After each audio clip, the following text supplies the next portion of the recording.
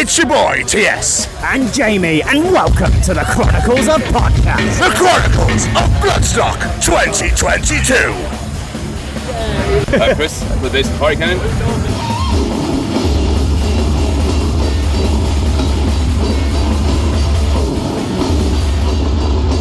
Beautiful. So, first and foremost, Chris, how was the pandemic season? Obviously, with not being able to tour, play music, well, do anything really.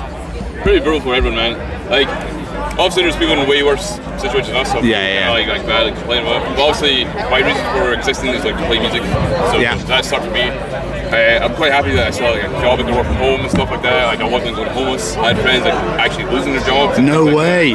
So I feel like in the grand scheme of things, not being able to play gigs for me wasn't that big a deal. I was obviously quite sad about it. Yeah. But overall, like, these are people in worse situations, so we were quite productive in the pandemic season anyway. Like, we finally had time to finish writing our second album. Usually the case has been we write like 4 songs, we got on a really good tour. Better release those 4 songs, so we have hype for the tour, that kind of thing. But since there's nothing happening, we could actually finally, after 7 years, release a second album. It kind of worked out in a way. You have to like roll these things, I guess. But, yeah, absolutely. But overall, I would rate the pandemic 0 out of 10. Yeah. Solid 0%. Yeah. That's what we need to do. Start asking people for a rating of the pandemic. Yeah, that's a great idea. Yeah. But how has Bloodstock been for you so far, apart from really fucking hot? Well, yeah, it has been very hot, man. But it's been amazing so far, man. Like, this is my first time here. Obviously, we were going to play last year, but got COVID. But I think we kind of bounced back from that because obviously the lineup is huge this year, and we're on tour 4 right now. So we got here last night. We watched the Basement Lord Killings, saw our friends. Like, I know most people here, which has been doing around. Saw our friends Gravitation this morning, absolutely fucking destroy on some stage. So that was really cool. And the reaction to our set was amazing. I had people do push-ups twice in our set. Yeah. Despite the fact it was like 40 degrees. I got a text from a friend like, why do you get people do push-ups and this is where we fucking cycle? I was like, well, everyone did it. Let's be honest, if you didn't get them to do it, they'd be disappointed. So, that's what people tell me to do. But why do you do the push-up mosh pit? It's such a genius idea. Rather than everyone smashing into each other, they're just getting them down and they're like, come on, give me 10. See, when I was going to gigs, like first off, when I first got like slam and stuff, I went to this gay environment with shirt on, and there was an older guy came up to me and was like, oh, environment, you're fucking gay workout metal. I was like, and that one comment like just changed the direction of my life. I was like, that's everything I want in my life. So like, I go see these bands, and we go to like slam bands in Europe and stuff, and there's all a fun vibe. Even when we call stuff like environment and fucking like dankies and things like that, it is like a fun vibe in Europe. I was like, oh, you can definitely do push-ups or lots of ways to this. It's like, let's start this. Let's get people to fucking do it. Like, it worked out pretty well. And it's fun. Like, it involves people and stuff. So yeah, it's a bit fun. Man. Kind of keeps people like engaged in the set too. Yeah, absolutely, definitely. But how was your set? Amazing. People were into it. Like, obviously, I had loads of technical difficulties because we are party cannon, and that's what happens to us. Yeah. But overall, it was good. Like, I was there, I was like playing, I was like, fuck, this is going badly. But I looked at the crowd, like, oh no, that guy in a pterodactyl suit, he's getting crowd surfed. So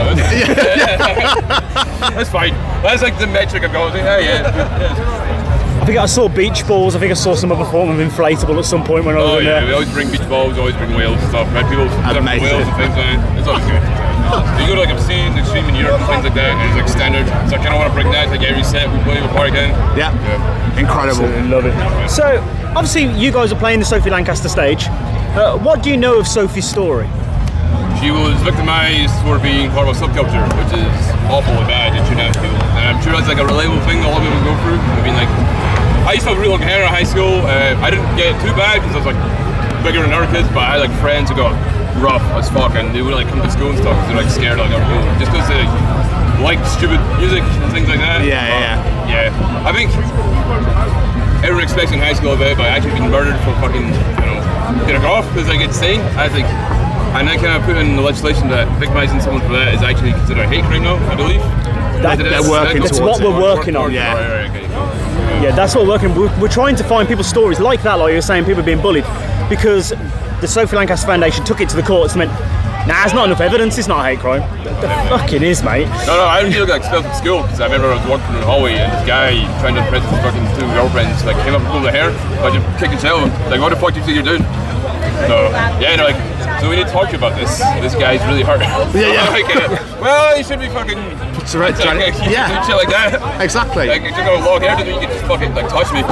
So, but I mean, I'm really like down to waist. Wow, damn, dude, that's incredible. Everyone starts like that, man. Like, that's the bad thing, that everyone has stories like that. We shouldn't have bloody stories like that. But how do you feel playing the stage? Because by playing that stage, you're sort of flying the flag for that foundation and that cause. Does that mean anything? no, it's good, man. It's great that Bloodstock have it going. It's great to see the foundation's there. It's nice that everyone feels included as well. I think Party Can in general is quite like an inclusive band. With the logo and stuff, I mean, it's quite easy to get into this kind of music. With like real depth and stuff, obviously, even though I love it, it's like your favourite thing in the world, I can see why certain people, marginalised groups, would not be comfortable listening to that. I know, even say like horror movies and stuff, like I can understand why people would maybe not be comfortable with that kind of thing. Whereas like Party Cannon, it's just on the surface, well, partying as well, having fun, while listening to like real music, you know. So it's good to be part of something inclusive, because I feel we are quite an inclusive band. Yeah. Makes sense.